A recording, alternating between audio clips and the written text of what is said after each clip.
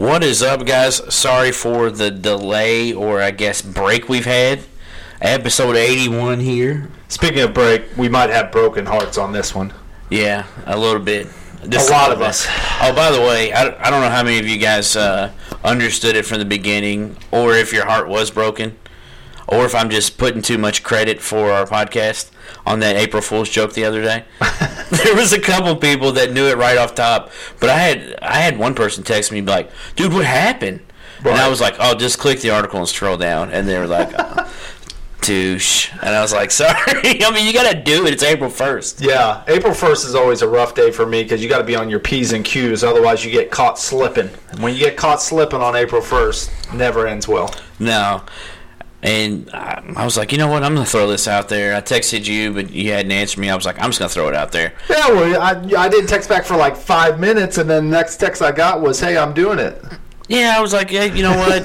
It's not going to hurt anything. It's not posting an opinion or anything to where I feel like we both need to have something in on it. I was just like, you know what? I'm just going to throw this up there just to try to get a rise from people. You knew I'd be good with it anyways. Yeah. That's something we were both on the same page. Anytime we can have a little bit of fun and it's not at the expense of anybody, I'm always with it. Yeah, it was funny seeing Tess on there, though. She commented on there and said turd.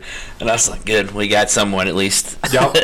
So we're going to do things a little differently. I know normally we start out with talking about a topic and then we go into our locks of the week.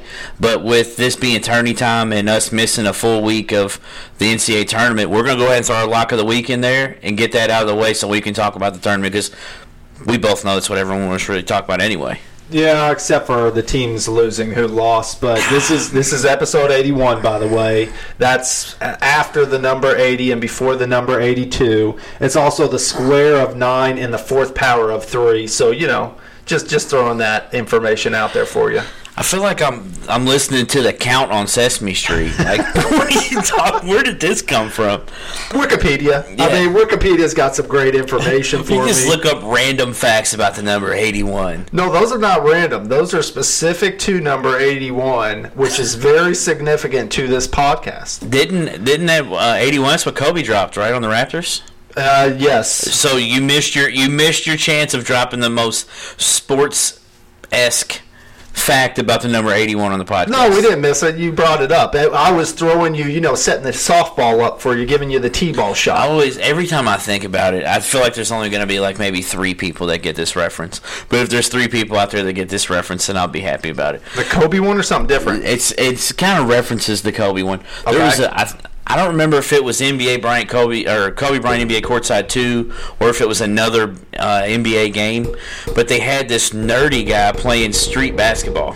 Okay. And he talked about Kobe playing and dropping 81 and all this stuff.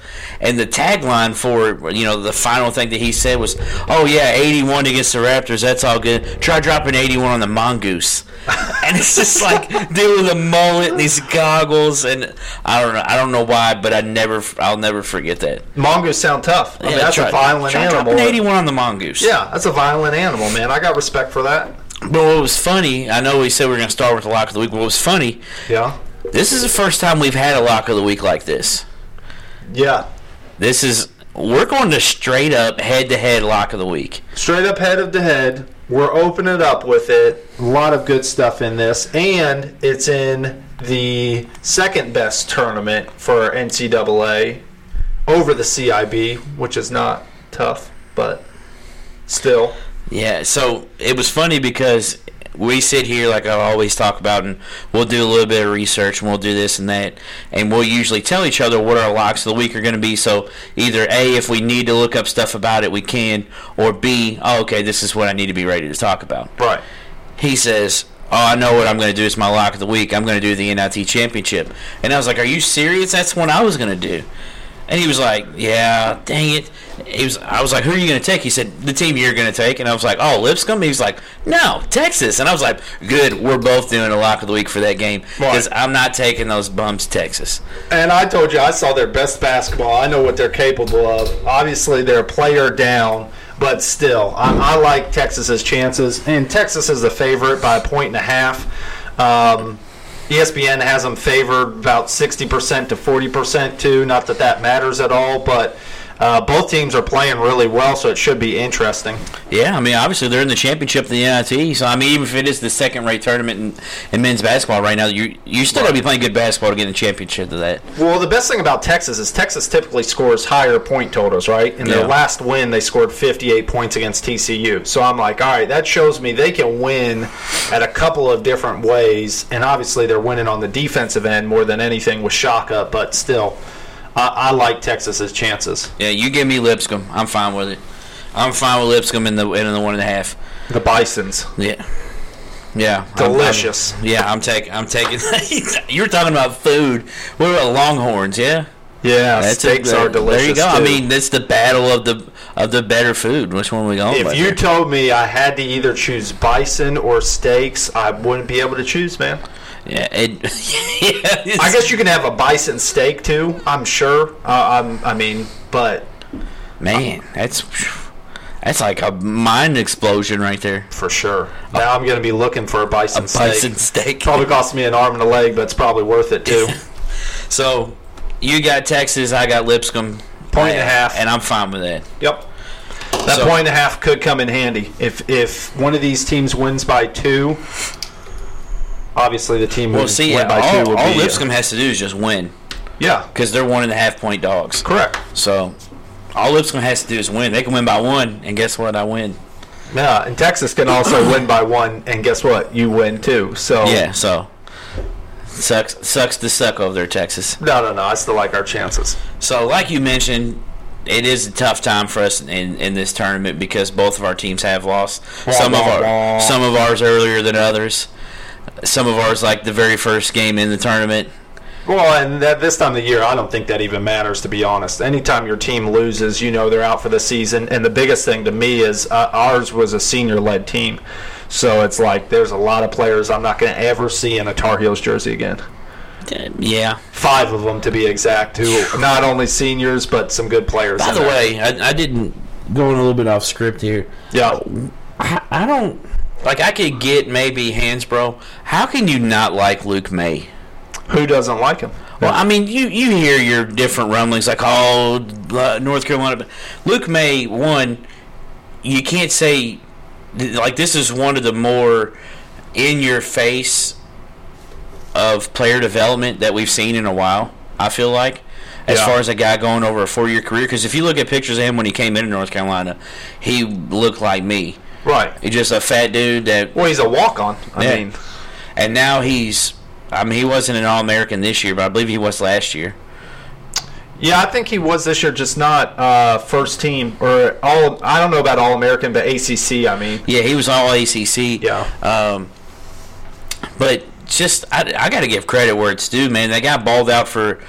I mean, he kind of woke up 2 years ago. It was like the year that you all beat Kentucky with his final shot was like the year that he kind of came around. Yeah, and he really wasn't getting a ton of PT that year even too. He just hit that clutch basket, and that pushed him in, and that was his tournament run that really elevated his status. They needed a stretch power forward. Yeah. And so that's why he got to play, but after that, he fit that role well.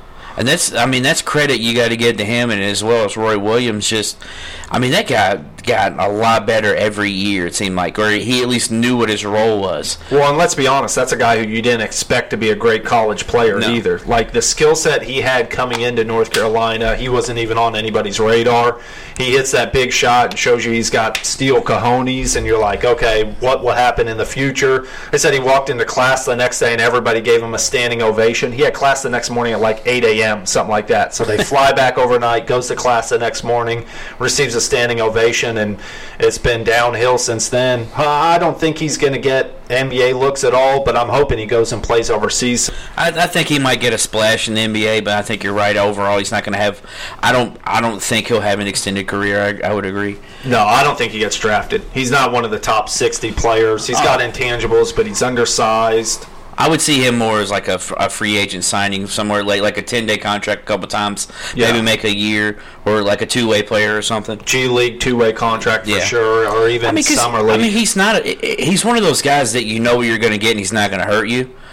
True. And defensively, he might be a liability in the NBA, though. I could see him fitting on a team like a San Antonio or like a Golden State, like a team. Golden State was who I was thinking. Like a Golden State, like a team that's already set in stone. You know what you got, or even a team like Milwaukee. I think he could fit with Milwaukee really well because you give him another rebounder and he can shoot still. It's Budenholzer's system. I think that could work, but as far as the players they've got there, I don't think he necessarily. And obviously, that's a lot of teams too. Yeah. But Utah, I could see him. Yeah, I think he never tries to go outside of what he is. No. And I think that may end up helping him. Again, I'm not saying he's going to be a star, and I'm not even going to say he's going to have an extended career in the NBA, but I think he may be able to find a niche. I hope so. It's like I said, I don't see him being in there at all. I hope he goes and plays in CBA in China, make a good amount of money, do the thing that he loves the most, have a good living over there, teach their own. Yeah, but like we mentioned, Louisville lost in the very first round to Minnesota. I think you picked Minnesota, right? I did, yes, sir. Yeah, you picked Minnesota, and I'll be honest with you, it just didn't feel like they could miss. I didn't pick them to make 53s, no. No, they averaged 8 threes a game all season. No, 5. Or 5, I'm sorry, and they hit, 13? A ridiculous amount. It was like 12 or 13 threes. It just felt like they weren't ever going to miss. Right. And then shot 50%, 40% from the 3 line. Yeah, they were on fire. Yeah, and just hit us at the wrong time. We made a valiant comeback at the end, and I thought we were going to, maybe I think we pushed that game in overtime and we win the game. Because they were starting to wear down. It definitely showed because we threw on a 3/4 court press and it wore them out. Yeah, well, Murphy's back hurting killed them too, but obviously they had other pieces. His back hurting killed us too. It was like he was going out and getting cortisone shots or something, coming back and killing us. Yeah. Well, they had him standing up on the bench, which I was like, all right, if he's not even sitting down, it's a problem at that point. But, yeah, it's like you said, in my opinion, the difference in the game was the three-point shooting. And they were open shots, but that was obviously part of the scouting report. And, when you got Kalsher hitting 5 of them and Coffey hitting 3 of them, those are 2 guys. Kalsher's their shooter, but Coffey's a guy who you probably don't expect to hit those 3 threes. No, I mean, they had that guy that had the hurt back had hit Murphy. Yeah, had hit 2 all season, I believe. I think so. And he hit 3. He hit 2 during the game. Yep. So it's just like, I hate saying that, but it was just like wrong place, wrong time. You guys got hit by a team that was, granted, yes, they did have open shots at some points, but it was just like, man, at some points you just can't do anything but throw your hands in there and say, look, man, this team's just hitting, they're better than us today. Well, that's a thing I've seen in this tournament, too, is you haven't seen a ton of teams play poor basketball. Like, it's been, to win a game, you have to actually go out and earn a game, which I like to see a lot of times. There's obviously other games that, I think of Buffalo versus Texas Tech, that wasn't a game that Texas Tech had to go out and win. I mean, heck, even the Texas Tech-Michigan game, not to throw it, but that game was boring. Yeah. And well, Michigan's style of play normally is not that entertaining. It was like 5-5 with 11 minutes left in the first half, and I was like, it was right after a really good game, which I don't remember. I think it might have been the Purdue. It wasn't the Purdue-Tennessee game, was it? I don't recall what game it was after. It was after the Central Florida Duke game. And I was like, dude, I'm not even going to flip this game on. I just watched an exciting game. I'm not even going to flip this game on. I turned it on for a little bit, and I think the score was like 22-16 at halftime, and I was like, yeah, I'm not watching the rest of this. I'll just watch a different game. Yeah, Michigan is a tough team to watch at all, but I think Culver in the second half of that game, he was exciting to watch. He had, I think, 6 possessions in a row at one point where he was making some type of big-time move late in the shot clock typically, and then on the other end they had a couple of nice blocks. I mean, that center had the block of the tournament, even though he saved it from out of bounds, but still. Yeah, I'll tell you this, man. I know he's already projected top 10. He may be projecting it. He may be playing himself into the top 5, Culver. Culver has been playing his tail off in this tournament. Yeah, he's shooting a lot better than what I expected, but he gets to the rim easier than what I anticipated too. I mean, he's finishing tough shots around the rim, but getting to the rim is the first thing, and I definitely give him credit because I didn't expect him to be that good. And then Brandon Clark is the other guy. Brandon Clark looked really, really good in a couple of games. That's the center for Gonzaga? Yep. Yeah. Which I don't know if he'll actually be a center, but yeah. I mean, he's very, very undersized. Yeah, well, he came, I think they said San Jose State or somewhere he was a grad transfer from. So it's like I said, I underrated him heavily. And when we saw that report of the best players in the league, he was on there, and I was like, he's way too high on that. Well, then as soon as I watched that game where he dropped 30-something, I was like, okay, I was wrong. Because it was mainly deuces, or and ones. Yeah. So both of our teams lost. You guys played a hot team who I honestly didn't believe in, and I was almost right. Again, almost only counts in horseshoes and hand grenades, they say, but I should have been right. New Mexico should have knocked them out in the first round. Auburn gave that game to New Mexico. Kind of. And gives the guy a wide open three. New Mexico State, I'm sorry. The guy gets a wide open three. There was no one between me and New Albany from this guy, and he just airballed it. And he had just hit 2 threes in the last minute.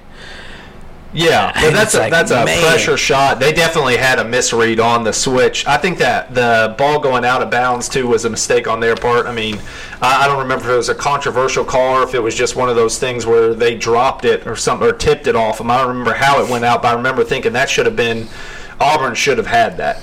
And then, like you said, they just switched a slip-down screen, and he had a wide-open shot in the corner, and he rushed it. I don't know why he rushed it. Yeah, he rushed and just shot it over the rim. Deep and wide right, too. Yeah. It was not even close. And I felt bad for the kid, but obviously, it's like I said, I would have really been okay with them losing, especially hindsight being 2020. But that was the team I told you from the start. Auburn worried me. I love Kentucky. I don't love them, but I'll give them credit. They're a good team this year. And Auburn worried me a lot more than what Kentucky did because of style of play and defensive matchup against North Carolina. And just how they've been playing. Yeah. It's what it is, the tournament. You look at like a Michigan State, whatever team is hot, Purdue even, whatever team is hot and playing good basketball, if they can keep that streak going, they're tough to stop.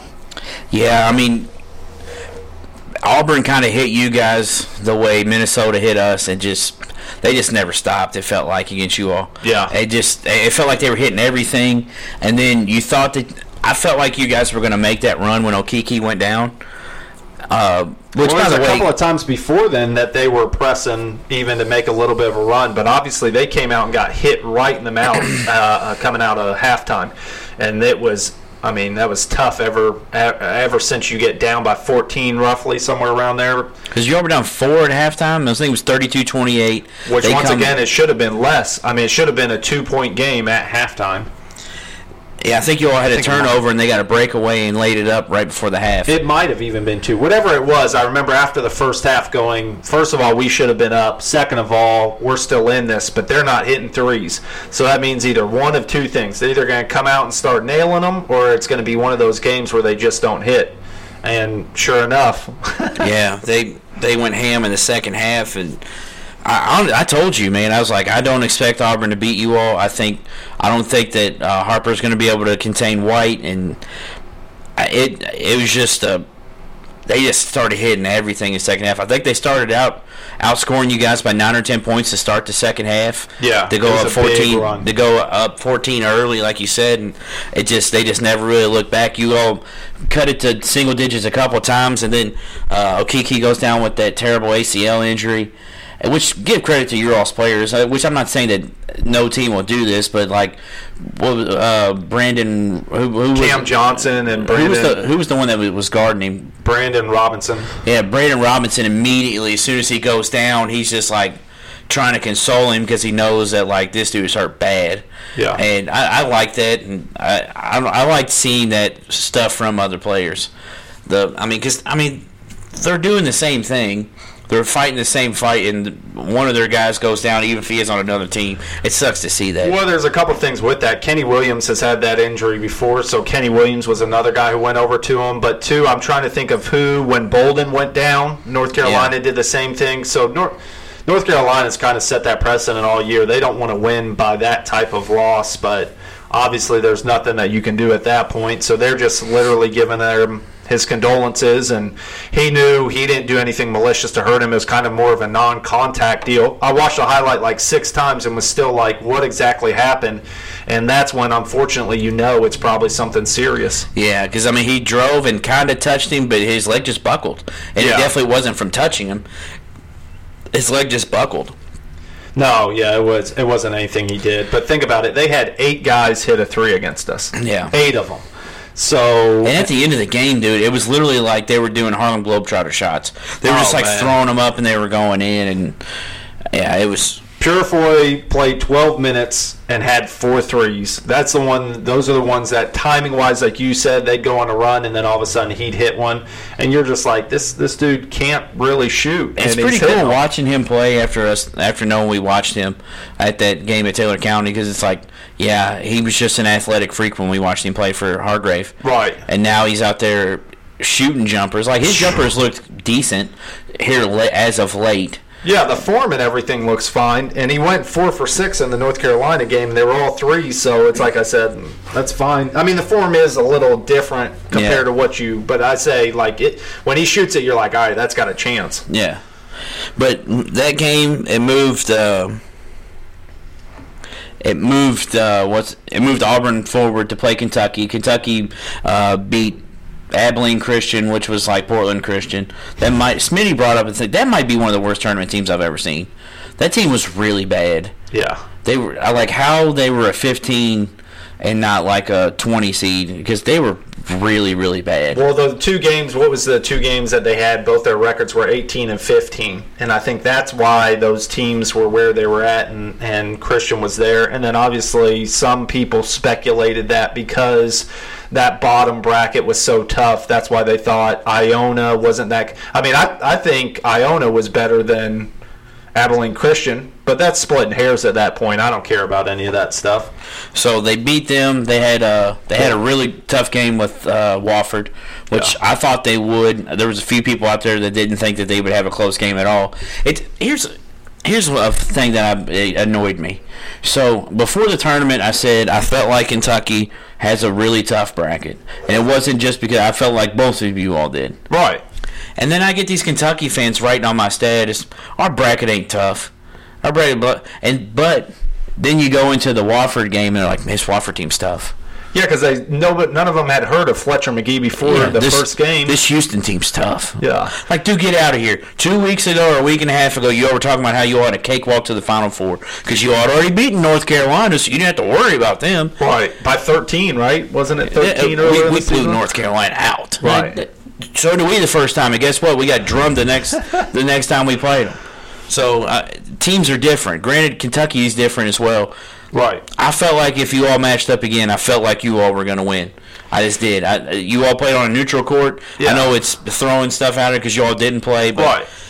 I got so tired of hearing that. Matchup-wise, I think, like I said, I like that matchup a lot better than an Auburn type of team. So I'm not going to say especially with P.J. Washington, which, by the way, I'm not saying it's a hoax, but the way that dude played, I don't think his foot was really that messed up.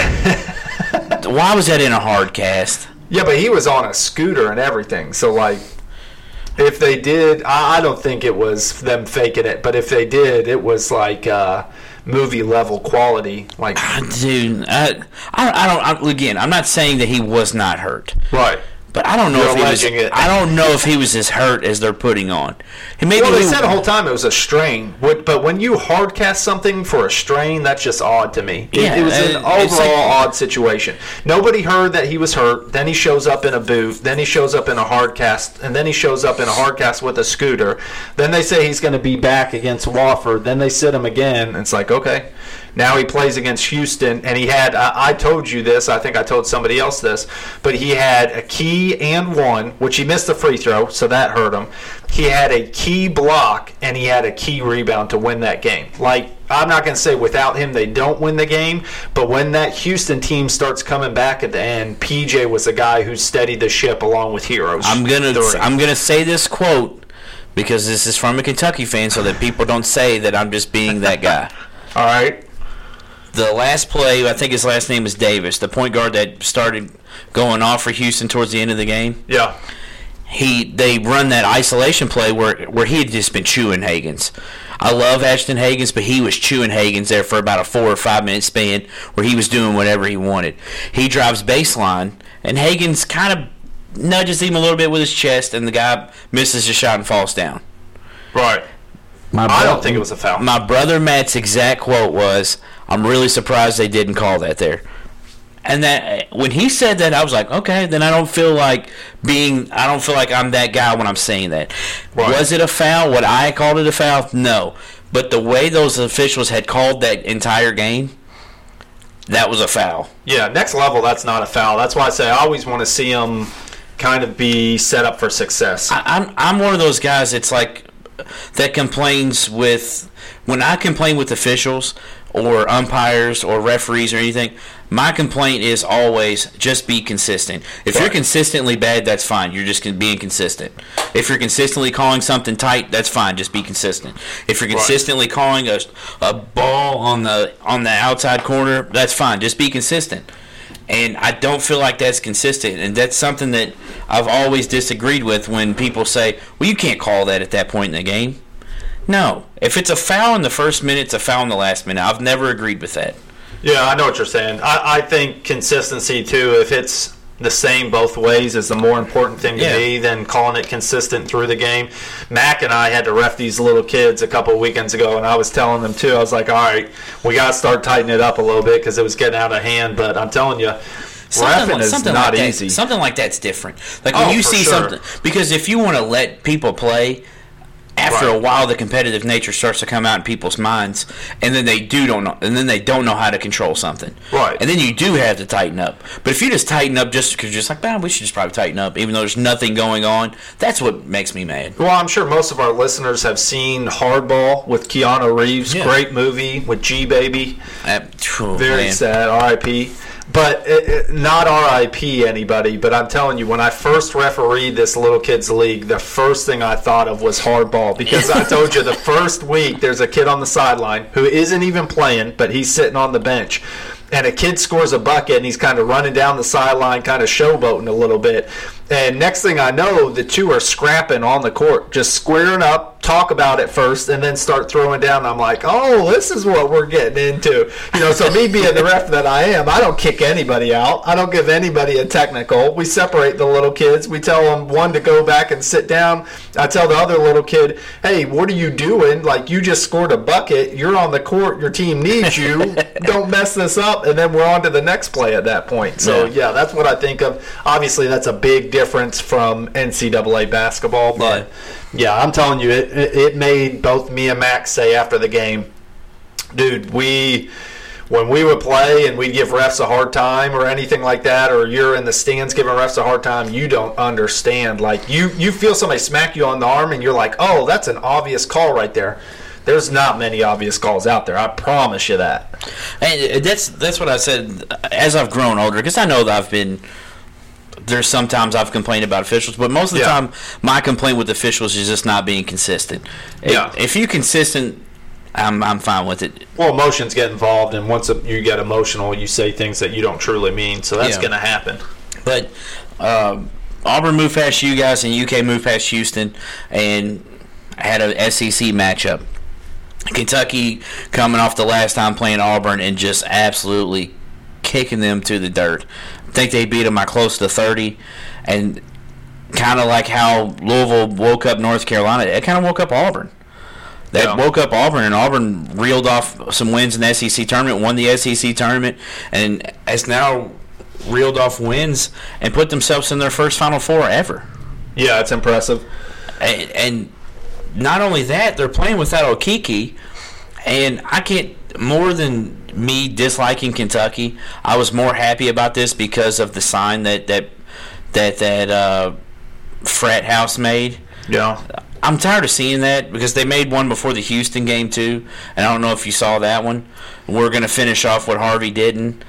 The stuff you all say is disgusting to me, to be honest with you, and I don't know. It makes me mad, and it makes me.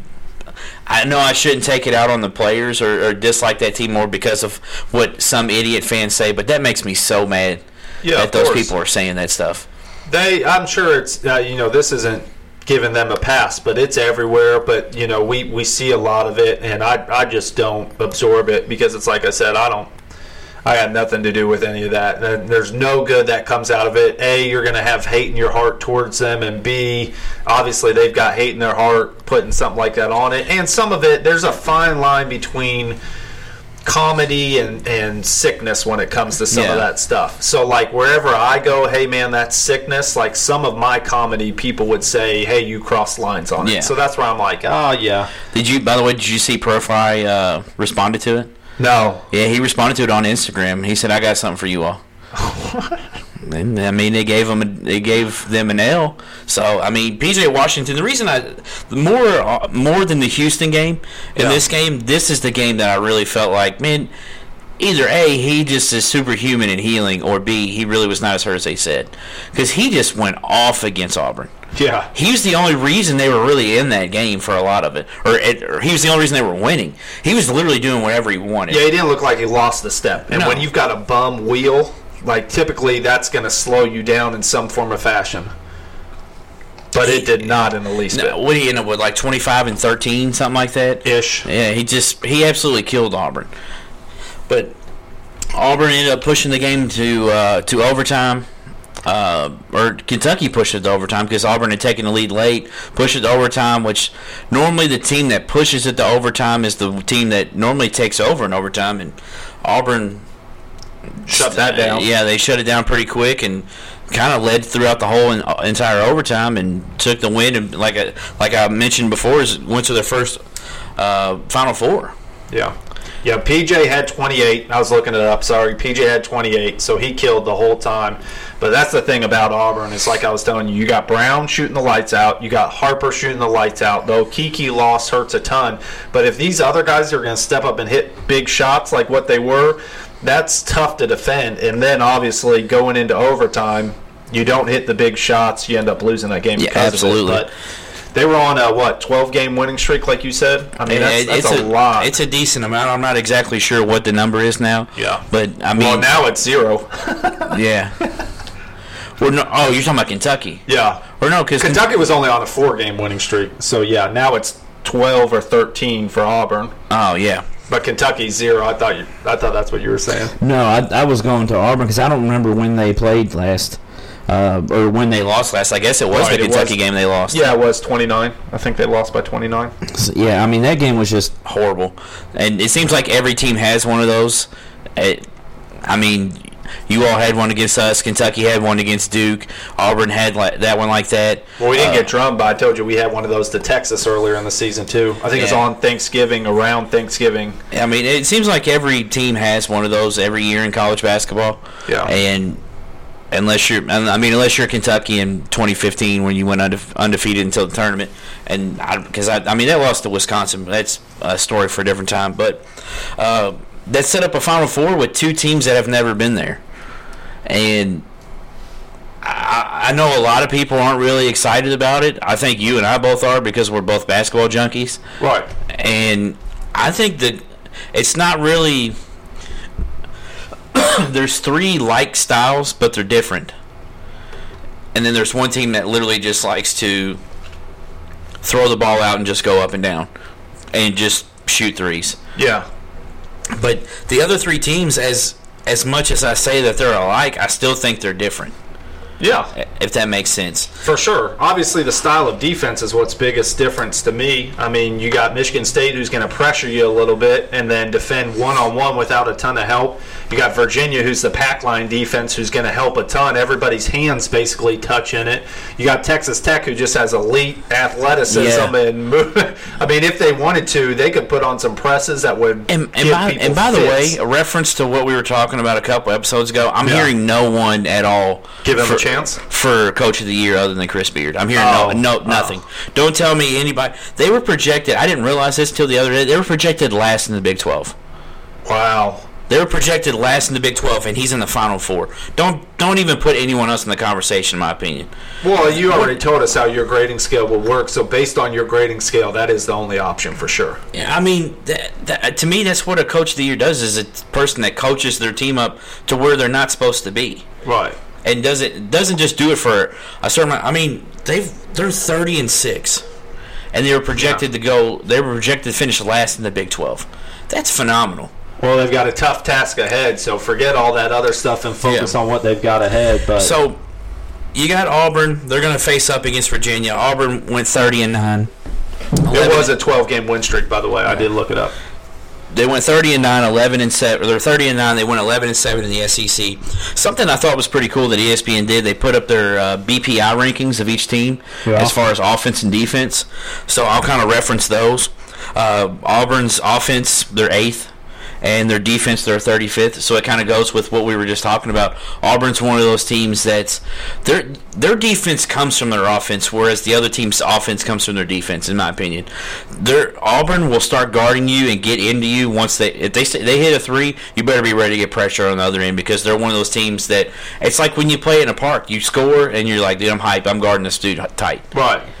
And they get up into him.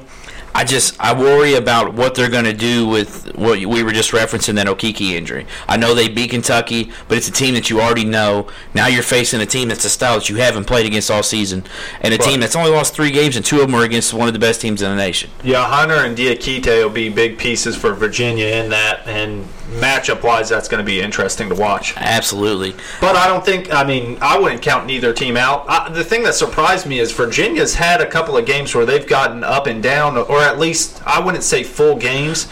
The last game with us. I mean, we lost by 10 or 12 when we had 75 points against them in the last game against them. Yeah. So they can score. They just want to bring you down into the mud where they're at, because they know they can win that game easier. Well, it's efficiency, man. I've never seen a team take as many high percentage shots as what. Somehow they will always get a good look. They've got so many different sets that are simple sets that they run, but they're efficient with their movement. They're going to make you work for the entire possession until you're mentally worn down, and then somehow they leave something open. I've been impressed with Clark, obviously being a freshman, playing the amount of minutes that he's played. I mean, that's where I worry for Virginia is, let's say they do have fresh legs for this Auburn game, and I don't want to put the horse before the carriage, but let's say they beat them. How are they going to play Monday? Because it's been a long season, and a couple of these guys will be playing at the next level, so they're going to have to get used to it. But tough competition to play only 6 players, 7 players a game. By the way, I don't want to pass this up. I forgot to mention this. Yeah. Did the Yum Center have the best games of the tournament with the 2 Purdue games? Yeah, I was going to say thanks to Purdue, so how do you want to take that? Those 2 Purdue games, and I'm so mad at myself, by the way. Parker texted me Thursday. I had Truck Show last week. With people that don't know, I recruit owner-operator truck drivers. We had the biggest truck show in the world here in Louisville, which a lot of people don't know that. Right. So with my work being located in Louisville, we got a show out there. Right. So he texted me Thursday, hey, man, I can get lower levels for the 3 games for $100. I was like, man, I can't. I got to work. That's unheard of. And I was like, I thought about it later. I was like, dude, I could have gone. And then I go home and watch that Purdue-Tennessee game, and I'm like, dude, that game right there is worth $100. Yeah. Not knowing that 2 days later, the Purdue-Virginia game was going to be just as good, if not way better. Hindsight's 20/20 on stuff like that, so I wouldn't sweat it. But obviously, yeah. I mean, hopefully the Yum Center, I mean, everything I saw, everybody really liked it. So I'm hoping the Yum Center will get more in the future coming up because of that. Absolutely. I mean, you think of the 2 times that they've hosted, or two of the times that they've hosted. They hosted Kentucky in 2012 when they won the title. Right. And then this one, I mean, they also had the tournament. They had the tournament when Georgia State got that upset when R.J. Hunter hit that 3. That was in the Yum Center. Seating-wise, they're comparable with some of the other big stadiums, so I think that's a good thing for them. It's like you said, they're not going to be in the national championship probably anytime soon, but still, anytime you can get Sweet 16, Elite 8 games, that's big right there. Yeah, I mean, one of the gripes, though, I have to give, because I've watched Carson Edwards some because, again, D's one of my good friends, so I'll check him out whenever we're not playing or something like that. And Carson Edwards has balled all season. Yeah. And the fact that he was second-team All-American behind Cassius Winston, I think is a joke. I don't think Cassius Winston is a better player than him. I don't think he had a better year than him. Carson Edwards was the glue that really pushed this team where they were and almost pushed them to a Final Four by himself in that game, it felt like. Yeah, I think the argument is if you take Carson Edwards off that Purdue team, they fall to, at best, middle of the pack in the Big Ten. Absolutely. If you take Cassius Winston off that Michigan State team, they fall off for sure. But they've got, and I don't know even who you would replace Winston with. That's the even bigger thing. But you just play, I'd play McQuaid at the point guard even too. Who cares who brings it up? Just have somebody get you into your offense. So, I don't know. Edwards, I say, is probably the most meaningful player to a team in the NCAA tournament. Oh, it'd be him or John Morant. Yeah, Jaws for sure. Because John Morant, yeah. Oh, man. That dude did everything. That first game, by the way, that first game against Marquette it got ugly quick, too. It was so much fun to watch, though. Yeah. Well, I was wishing it was more of a Howard. The first half was a Howard versus Morant battle a little bit, and second half, but we saw that's Murray State basketball right there. It'll be interesting to see what they do next year, but that's their brand of basketball. And even we saw that against Belmont going into the tournament. So, and Belmont's a team who obviously got a lot of respect in the tournament. Yeah, I gave them way too much. Yeah. I gave them way too much. I thought they were going to pull. I thought both of those teams would pull the upset. Something that was interesting, though, if you look at this tournament, every 9 seed won except for one, I believe it was, or no, every 9 seed won. And then of the 12 5 matchups, all of the 12s, or no, what was it? It might have been it was 10-7s.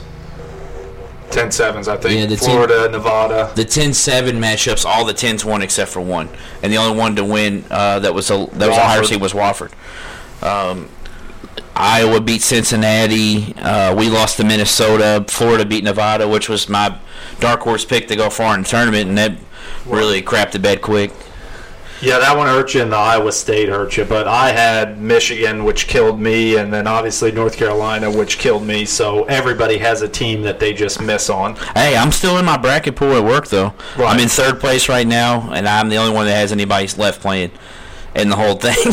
So if Virginia can get these next 2 dubs, they may even be, if they just get the next one, I may take the lead. Which they've got a chance for sure. It's like we said, I would say percentage-wise, they've got to be the favorite to win it currently. Obviously the 1 seed insinuates that, but playing how the teams are playing right now, they've got to be in the conversation. I feel like this may be one of the most wide-open Final Fours we've had in a while. I feel like you may see there's 2 teams and you're like, okay, I think these 2 teams are going to be in the championship. But as far as all 4 teams, I don't even know about that. I'm thinking Final Four. Virginia and Auburn. Auburn's playing as hot as anybody. Texas Tech and Auburn are the 2 hottest teams in the country. Yeah. Michigan State has changed a lot of things to get where they're at, and Virginia's done the same thing throughout the entire season. So what that tells me is there's a scouting report out on Virginia. Michigan State, Henry, they've got a freshman there. Culver, they've got a freshman there. Which of the freshmen is going to play better, in my opinion? And then obviously Auburn is, if they're hitting the threes at the rate that they've been hitting them lately, how do you win a game against them? So I think all 4 teams have a legitimate chance. That's what I'm saying. This is the first year I can remember where I feel like, okay, I can look down this paper and say I could make a point for Auburn winning, I could make a point for Michigan State winning, Texas Tech and Virginia. Right. I could make a point for all 4 teams, and I would feel okay with saying, yeah, I could see them winning this. Oh yeah, but I don't. Especially the way they're playing right now. Before the tournament started, I would not have been able to do that. Obviously, I had Buffalo beating Texas Tech. I was high on Buffalo, where I wasn't. It wasn't that I was low on Texas Tech. It was just I was high on Buffalo. I've definitely seen your tune change a little bit towards Texas Tech as the tournament's gone on, because I could sense it that you were a little bit lower on them and Culver, and I've seen Culver for sure. Yeah. Texas Tech, I wasn't. Texas Tech and Houston, I thought both of them were good, but as far as were they going to make a major run, I didn't see it. Yeah, there's only a few people that saw Texas Tech making this type of run. Yeah, I don't really think that you're in the minority in saying that, but the Final Four, again, for those that have lived under a rock, you got Auburn, Michigan State, Texas Tech, and Virginia. So, like I said before, 30-9. Offense is ranked 8th, defense ranked 35th. And you just mentioned their 3-point shooting. Yeah. What's the toughest thing to do when you play in these Final Four and championship games in this dome? It's shooting. Yeah. But what does the pack line defense give up? Yeah, but at this point, you're like, I'd rather you shoot the three in a dome, because more often than not, it's going to be tough to judge with that backdrop or lack thereof of a backdrop. I think that's unique to the individual. I don't think that's a true blanket statement, but I do hear that does affect you. And obviously, we both played in different gyms, and there's certain gyms that you like better than others. But I mean, if any of these guys are going to play at the next level, you better get daggone used to it real quick. Yeah. I hadn't been high on Auburn. I mean, it's obvious I had them losing to New Mexico State, and they've as much as you've become a believer of Texas Tech is what I have been of Auburn. Yeah, I didn't give them credit, and hey, I'm not afraid to eat my words. I mean, they've shut me up a couple times. I'm very glad they shut me up in the Elite Eight, because I'm glad to see them in the Final Four than the other team. So there's certain times when you're not upset when they prove you wrong. Right. But they match up with Virginia, a team that's 33-3, 16-2 in the ACC. Again, their only two losses in the ACC regular season was Duke, and then they lost in the semifinal against Florida State. Here's what's crazy: offense and defense, they're ranked the same. What do you think they're ranked? Third. 2. Second. Yeah. They're ranked second in both of them. Yeah. I'm going to say the same thing that I've said the entire time. Outside of when I first picked them, I mean, when I first picked them was early. I think it was late November, early December. I think you might have been one of the people I told. I said I feel like Virginia's going to win the title this year. Yeah. And it's the same. They're tired of hearing all these people bringing up this 16 seed loss. Well, I heard both sides, too. I heard pressure was off, and then I heard pressure was on, because after being the first team, if you repeat again... And it looked like it in that first game, dude. I was like, gosh. You got to be kidding me, man. All my brackets are going to be killed with them losing this first game. The interviews after the game, though, with Hunter, Kyle Guy, and Jerome were brutal, though, because you could hear they were just done with those questions. They were like, okay, we just won. We just put this to bed, and now Tracy is sitting there asking us about, what if. Were you worried? Yeah. Were you worried that it was going to be 2 years in a row? So you could tell they were irritated with it, which, once again, anytime you can get a chip on your shoulder, any extra motivation, I think Tony Bennett was embracing that. He was good with it. Even after the way he handled it last year, he knew what was going to happen. So... And not only are you battle-tested by what conference you play in, but the conference tournament, but then you play that tough overtime game, overcome controversy, or not overcome a deficit in the first game against... I can't remember who they played. It was Gardner-Webb. Yep. And then you overcome and hit that miraculous shot to put the game into overtime on Sunday.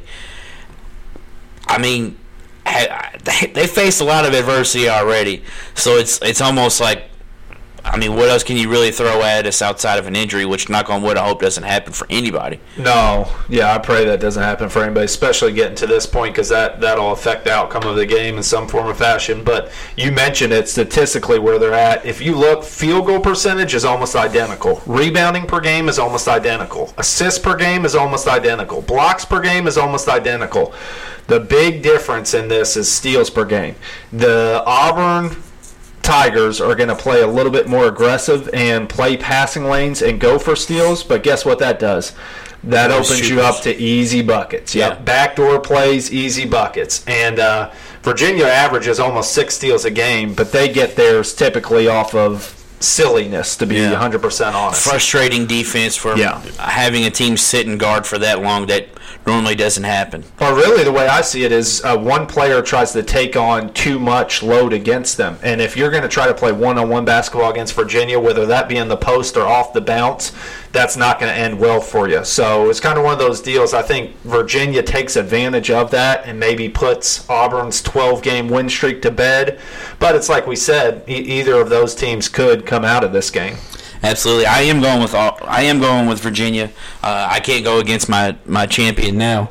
I mean, I picked Virginia to win the title from the beginning, so that's who I'm sticking with is Virginia. They've got to be excited they're not going to see Duke coming across that. Absolutely. Or UMBC.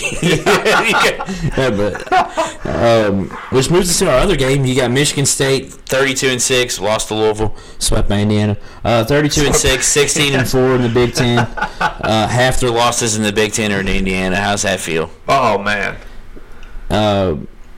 Offense, Defense very closely ranked. Okay. Offense 6th, defense 8th. So, I mean, efficient on both ends again, just like you have Virginia. Oh. I mean, what kind of stuff I wrote down, as much as I kind of dogged on, I think Cassius Winston is good. I just don't think he's first-team All-American over Carson Edwards. Right. I think the Cassius Winston senior leadership and the Izzo experience of already being there. Winston's a junior, right? Is he a junior?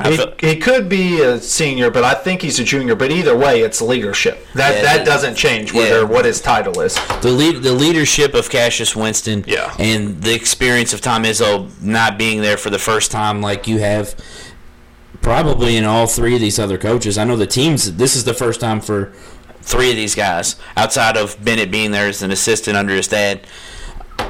I mean, right. Izzo's been there. Izzo knows what you got to do to set a team up. Izzo knows what you have to do as far as getting his team ready.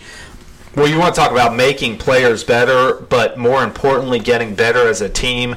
Izzo has to be one of the guys who comes first in line in that. Yeah. The guy who you were talking about, leadership, who I don't think gets enough credit, and obviously he hit a big shot recently, so he gets a little bit more, but Goins is, dude, that dude is a key piece to them. And once again, when you're looking on the scouting report, he's not somebody who's going to jump out to you. Obviously, Ward is the big guy who kind of jumps out to you, but with him being hurt, he stepped up and taken leadership of that team. I mean, Goins is that prototypical Michigan State player that you and I have talked about. Yeah. He's the stretch for that. It seems like they have one every year. Fifth-year guy. Yeah. I mean, you have Valentine, you have him, yep. You have Draymond Green. I mean, granted, there's time frames in between, but they always have that stretch four that plays like the exact same role. Well, they do everything for you. They don't turn the ball over, and they stuff the stat sheet with efficiency. Yeah.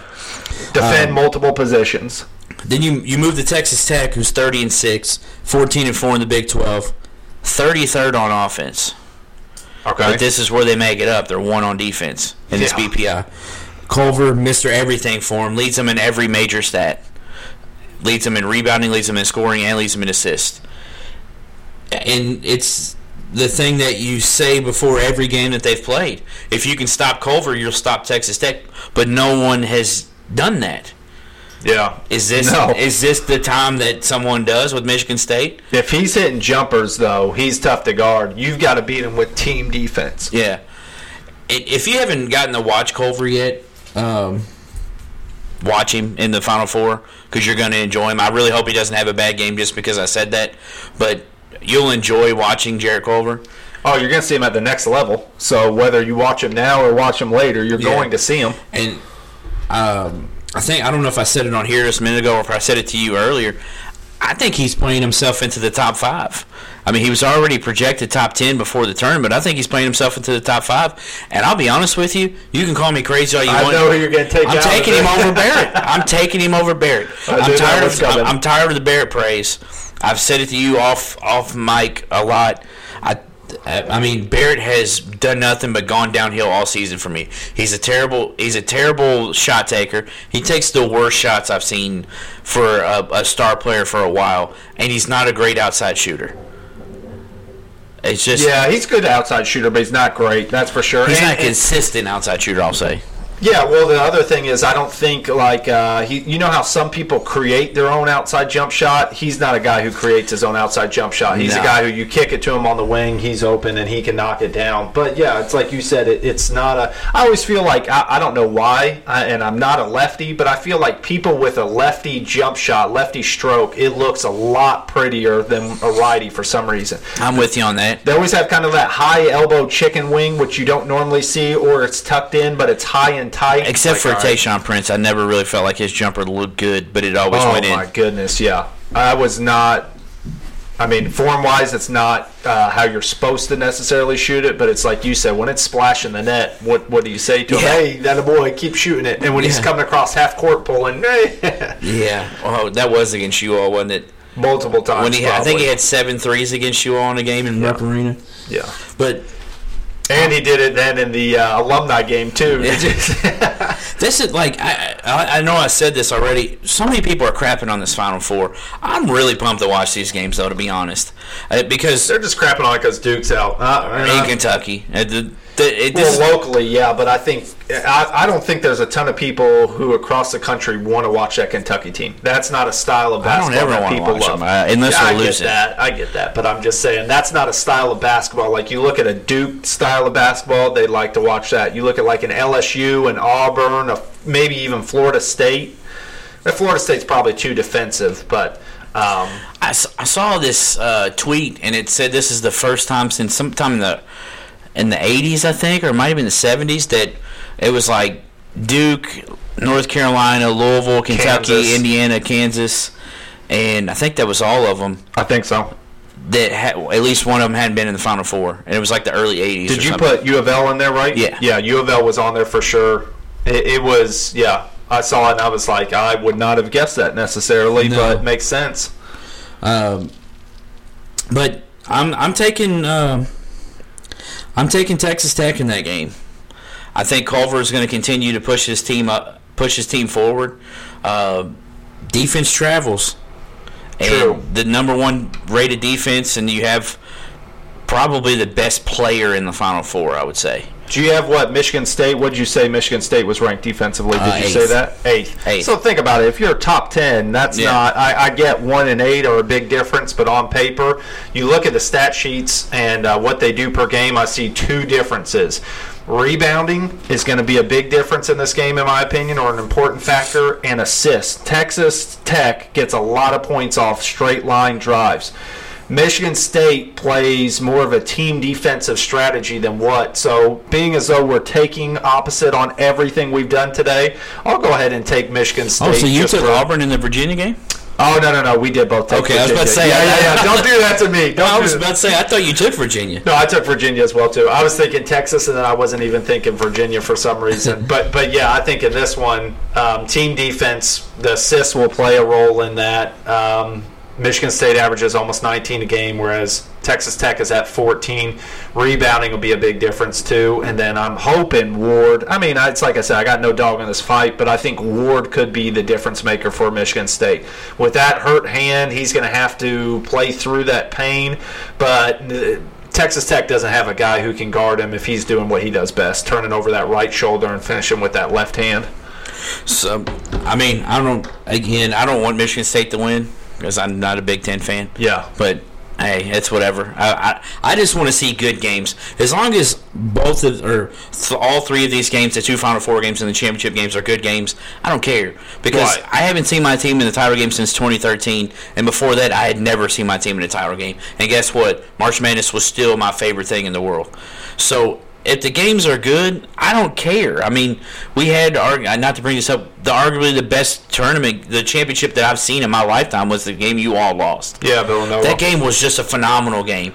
And it's tough to step out of it and say as a fan of a team, that when your team lost, that game was great. But God bless, that game was great. The shot that Page hit, I mean, that's why I say I can't really be. I can be mad at it, but I can't be pissed because isn't it's it one of those funny deals. how the shot before the shot always gets forgotten? Because you think of the shot around the world. I'm talking about Chris Jenkins was the one who hit the 3 at the end. No, I'm talking about the Leitner shot. Oh. You always hear about the Leitner shot, but you don't ever hear about the shot before from Kentucky. Right. Which was a phenomenal shot. And then you have this one where Page hits one of the most ridiculous shots I've ever seen. A prayer. Let's be real. It was a prayer. He literally went up, brought it down like Steve Francis in the dunk contest, and then threw it up and it went in. And I stood up and was like, oh my gosh. He brought MJ to his feet. Yeah, well, it was another lefty, so it was like, all right, it looked good, but it was, when I was watching it live, I'm like, no, that's what I'm talking about. And then it goes in, and then he comes down, and I don't know if you felt, I knew it was going in as soon as he shot at Jenkins. Oh, it was a beautiful play, too. he threw it up there, and you're like, yeah, it's going in. The craziest thing was his brother was on North Carolina's team. Nate Britt and Jenkins are, I say brother. I think that might be. They might be stepbrothers. They might be adopted brothers. Whatever it may be, they grew up together. So you had Nate Britt or Chris Jenkins. One of them was taking the L, and Chris Jenkins helped North Carolina take that L. And it was a salty one, to say the least. Yeah, I mean, for 1 year, you all won it the next, though. Well, 1 year felt like a long year. That was more than 365 days. Yeah, so that would move my championship to being Virginia and Texas Tech. A defensive battle that I'm sure everyone's gonna be like, I don't want to watch this. I want to watch it. I'm gonna watch the championship. I don't ever not watch the championship. On a Monday night, what do they have to do better too? Yeah, by the way, nothing. I can't wait to watch that championship game, regardless of who's in it. I think there's going to be a great storyline coming out of it, though, because think about it. I could realistically, obviously, I'm calling Virginia versus Michigan State. That's probably the favorites coming out of there, right? Yeah. But if you have Texas Tech versus Auburn, then you have two teams. You're going to have a first-team champion. Yeah, nobody expected that in a first-team champion. Let's think about this. When's the last time we've had a first-time champion? I know the answer just because I saw this earlier, but can you name the last time a team won a championship the first time they were in there? No. It's not as hard as you would think. Yeah, I've still got nothing. UConn in 99. Rip Hamilton and Khalid Al-Amin. They won the title in 99, their first year that they'd ever been. Okay. First time they ever made it, they won. Well, and that started a hot streak for them, so maybe that will That's why I said it's really not that tough, because you think they've won, 4 now? 5 maybe? They won 99, 04. Well, they've just been relevant. That's my thing, is think about it. They've played in the Big East, which at that time was the toughest competition you could have. I would personally compare it to the ACC. I think they've won 4 in the last 20 years. I mean, that's nuts, because they won one with Kimbo, one with Shabazz Napier, they won one with Ben Gordon and Emeka Okafor, and then one with Rip, I thought. So that would be 4. I believe they have 4 of them. 99, 04, 2011, and then 2014. Yeah, 2013, 2014, 2011, 2010, 99. So they don't have one in between there? 2004, yep. Woo, look at your boy. Yeah. Yeah, because 05. 1 day later, the women's basketball team won a national championship. Yeah, because I was about to say, that's got to be a first, too. 05 was you all, and 03, I believe, was Melo and Syracuse. By the way, maybe I'll do it on here one time, and you can be my backup. There was to prove that I'm actually doing it. I did this one day. I nerded out with Smitty and DJ. I went back to like 62 and named the national champion of every year. Yeah, that's impressive. And I was like, I don't even know what got me to start doing that. I just did it one day, and Smitty was like, "Did you really just do that?" And I was like, I don't know how I did that, to be honest with you, but. Yeah, I mean, it's weird how you just have different types of memories that come to you with certain different things. I don't know why I remember that, though. But I can remember, 05, the reason I remember that champion is because we made it to the Final Four and you all won it. Like, you all won, 05, 09, I believe, and then 2016. I'm a guy who, I don't care. It's all about the next one. Yeah, get the next one. But... I'm taking. We've already broken down the teams. I'm taking Virginia to beat Texas Tech. I think the team defense, like you said, with Michigan State over Texas Tech, I think the team defense of Virginia will be too much for Culver to overcome. Yeah. I like the matchup of Hunter and Culver, though. I am kind of interested in seeing that matchup we may see in the future. I'd be interested in seeing that matchup. Different styles of play, though. I think Culver's obviously got the speed advantage over anybody that he plays, but Hunter's pretty solid, so that will be a very intriguing matchup. And then obviously having Salt playing some more minutes now, but Diakite taking the majority of them. Hey, Diakite, let's go ahead and wake you up in the Louisville game. That was like his coming out party. He's done nothing but just play great since he killed us in that first game in Yum Center. He fits that system so well, though, and he's a guy who gets points off like sets you don't run for him. So he's just a guy who's going to cut to the basket well. He's going to screen well. He's going to offensive rebound well. And then obviously his biggest role is defending. And he is quick. I mean, he is fleet of foot. And, I think probably Virginia's going to take it all as well, too. Obviously mine's over Michigan State, but tough to pick anybody else against them. He still looks like a Meteor Man villain, by the way. Diakite does. If you haven't looked, I'll show you after this. Kel. He looks or Tech. Cisco. You remember Tech from Real World? That was one my buddy Tim brought up the other day. He was like, is that Tech from Real World? And I was like, that's a pretty good one. I didn't think of that one. But recently we had a retirement of a guy that both of us liked. He was on the title team, on a team that both of us liked. This is true. The 2016 Cleveland Cavaliers. If I recall, they were down 3-1. I believe that's what the deficit was. Kind of important. Yeah, so my power move this week is going to be a quote from Mr. Channing Frye, which when I remember watching him play at Arizona in his early years in the NBA, I never really thought that I would come to love Channing Frye. Yeah. But just like, you can't help but love him because of the jokester that he is. He's hilarious. I love Channing Frye. Him, Richard Jefferson, and LeBron together was hilarious. Oh, it was unreal. Yeah. So much knowledge, though, too. What the thing was is they were veterans, so they pulled no punches when joking on LeBron. No. Yeah, they were the only ones who could probably do that. And he thought it was hilarious. Yeah. And that was what made it even better. So they still do it to this day. I still see them all the time dropping stuff on them. So Channing Frye decides he's going to retire, and I'm going to leave a couple of choice words out of this. Luckily, it's at the end, so I don't have to read it. Right. But the quote says, Channing Frye on how he'd like to be remembered. Listen, I'm rich, I'm a champion, I'm 35 and retiring, and I'm living a great life. So if you think I suck, I'll see you at LA Fitness in a year. Yeah. So, and he means it. I guarantee you he means it. When I saw that, I was like, that's so Channing Frye, and I love it. The competitive juices flow heavily. If you get to that level, you're not giving it up that easy. So I'm sure there will be somebody who will cross the line. He'll give them buckets, and that'll be a memory for that person who he gave buckets to for the rest of his life. That'd be one of those when you tell your grandson about somebody scoring on you. Yeah, and the thing is I'm with you. I think he really means that. I legitimately think he's going to go to LA Fitness. Yeah, and play. Well, it tells me too. He's heard what people have said about him recently, and I mean they've been saying that for the last 4 years. Too slow. I mean, when he left Orlando, I even wondered what type of addition he could be to Cleveland.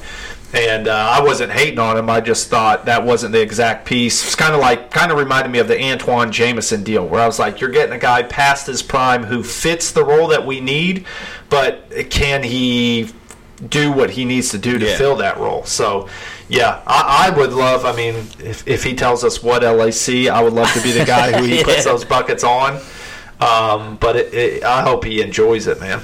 So what do you got as your power move? Well, we'll stick with the NBA, and then obviously there was two good games on last night, and probably the game that shined the most was going to be Denver versus Golden State. There were some implications for first place in the West in that game, and that game lived up to the hype as far as a great game, but it was not a close game. Still a good game to watch. The game before that, though, you had OKC and the Lakers, and Russ came in with a mindset, and Russ usually does that where he's going to just do what he wants to do, and sets an all-time record. So my power move of the week is going to be Russ Westbrook, 21, 20, and 20, and second time ever to happen in the NBA, which blew my mind. That obviously Wilt was the other one, which anytime you hear these stats that are mind-blowing, you can pretty much write it down. It's going to be Wilt. Unless it's assists, then you're not going to hear him in that category. He did it. Well, 20, 20, and 20 is stupid. Yeah. I mean, it blew my mind. In the last rebounds he had, I know somebody will say, hey, stat padding. Okay, let's just say 21, 19, and 20. I don't care, bro. That is crazy. So here's the thing. For the people that say he's stat padding, okay? Yeah. I want you to put your NBA My Player on 2K on rookie and go and get 20, 20, and 20. I want to set it to 12-minute games. You're not going to do it. Yeah. You're not going to do it. So the fact that any of these people are saying that, First of all, these guys are professionals. They know that they have to play well to get another contract. They're not going to let their teammates steal all the stats from them to not get another contract. Yes and no. I agree with you in the sense of it's very impressive. I disagree with you in the sense of, technically, in my opinion, it is stat padding, but stat padding has a negative connotation. I don't find this negative at all, because if you look at the end of the game last night, everybody knew where he was at, and obviously he had that discussion either before the game or during the game of what he wanted to do. And you look at the threes that Schroeder was shooting at the end, where Westbrook could have could have got a bucket, and typical Westbrook would have been downhill. Maybe he would have taken those shots, but instead of taking those shots, he's looking for the assist. So in my opinion, that's the definition of stat padding. They still got to knock the shot down. For sure, and that's why I say stat padding has a negative connotation to it, but it's intentional stat gaining. To me, a stat padding is someone throwing it off the rim and grabbing it on purpose. That's someone padding their stats. Yeah, well, he did kind of try to do that. The last rebound of the game, the offensive rebound, he clearly shoves the guy in the back, which I'm good with because, he still got the rebound.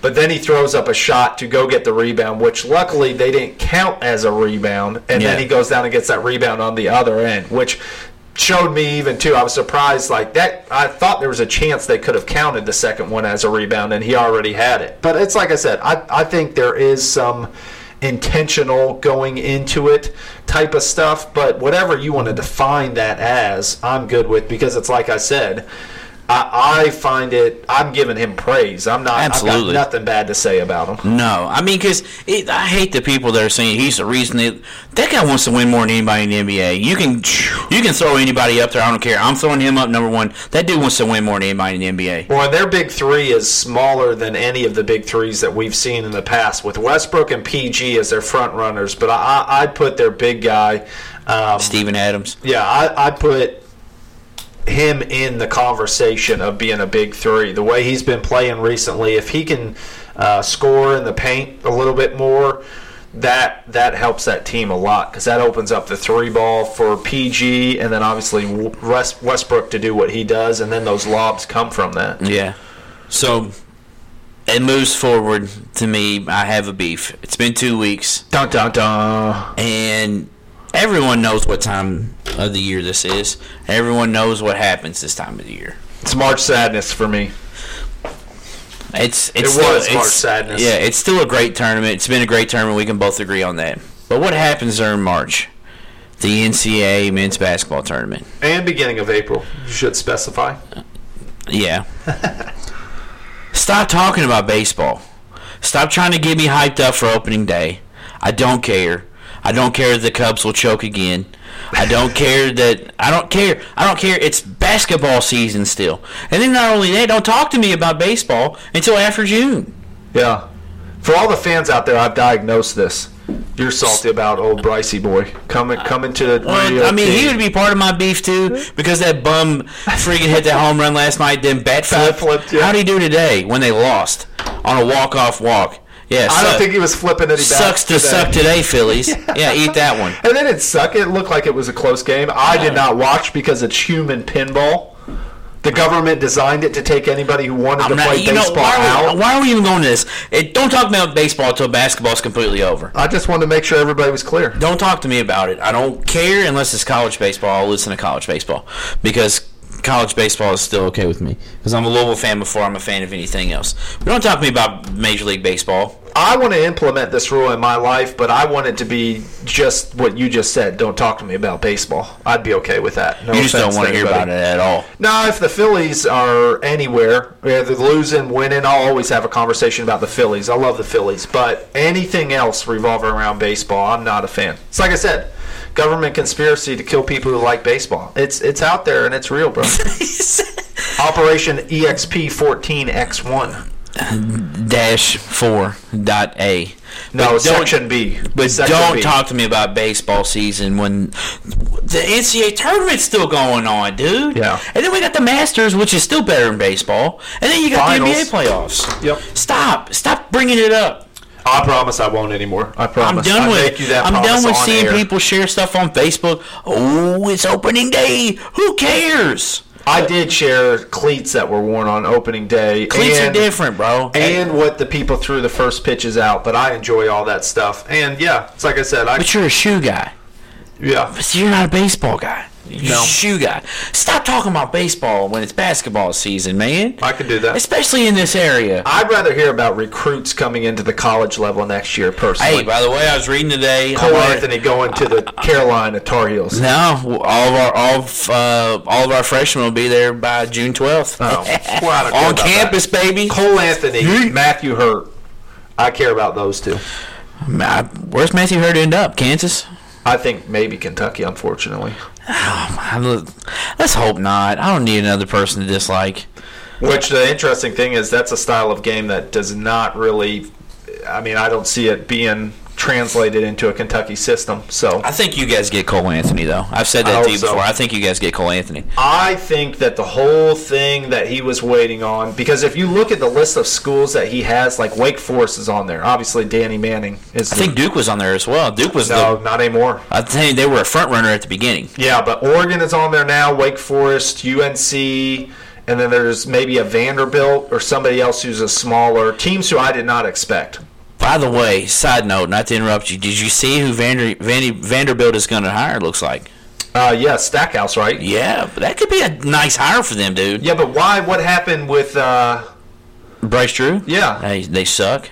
Yeah, but they've sucked for a while. Yeah, but he's only been there for, what, 3 years? 4 years, and they sucked all 4 years. Yeah, but they got Garland, and Garland got hurt. They're losing Simi Shitu or whatever, however you pronounce his name. Easy, man.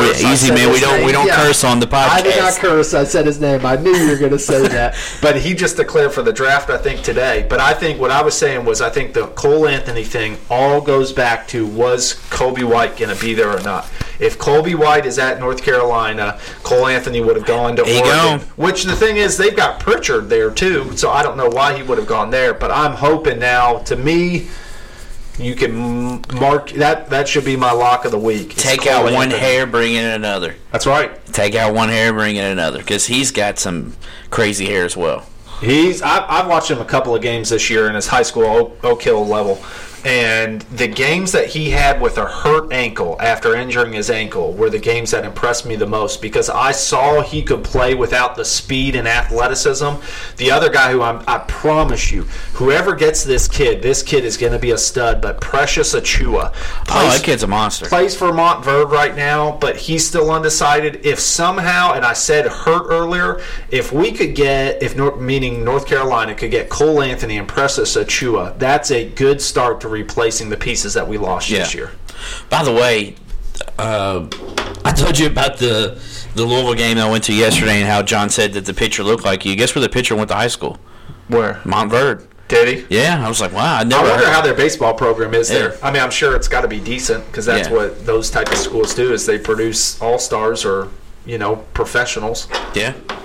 So, guys, hopefully you enjoyed our Final Four kind of preview here. And kind of recap of what's happened so far in the tournament. Sorry we had to take last week off. Like I said, I had that truck show and had to do all that stuff with that, and then we couldn't get one this weekend because he was in a wedding. I still had the truck show, and I didn't choose to be in a wedding. I was forced. Yeah, and it wasn't mine. Yeah, he's still single. Just to let you guys know. No, I'm just not married. He's still single. Depends who's asking. Yeah. So, guys, keep liking. Keep sharing. Warmer weather feels like it's finally staying. Yep. Don't forget those shirts. Those shirts are going to be discontinued on the 8th, so you got 5 more days to order them. The hats will stay up, but the shirts will not. Yep. Feel free to order both of them and or one. It doesn't matter. And or 3. Yeah, we will be happy with you ordering any of them. And we appreciate all that too. That helps us a ton. That allows us to do what we want to do and spend more time focusing on this instead of what actually pays the bills for us. Absolutely, absolutely. If this can get to a point to where we don't even have to really think of designs anymore, where we have people doing that because our stuff's doing as well as we want it to. I mean, that would be fantastic. Lately, the Tuesday nights where I've been dancing for dollar bills hasn't been as good as what I've been hoping for lately. So, I'm going to have to rethink that strategy here. Yeah, absolutely. I mean, I told you that years ago because I didn't really think you had the dance moves to do it. True. I do hear that. I thought the bod helped a little bit, but now notice I didn't say anything about the physique because I didn't say you didn't have the physique. You just don't have the moves. The dance moves. I'm allergic to dancing, so that makes the sense. moves. It's funny because I've never seen. All jokes aside, I've never seen BJ dance. Nobody has, except for the ladies who are throwing the dollar bills. Here we go. Yeah. So, guys, keep liking, keep sharing, and keep enjoying this weather because this weather's been nice. Yep. I'm going to get you better, and then I'm going to beat you to death. That's absolutely. Keep liking, keep sharing, and beef out.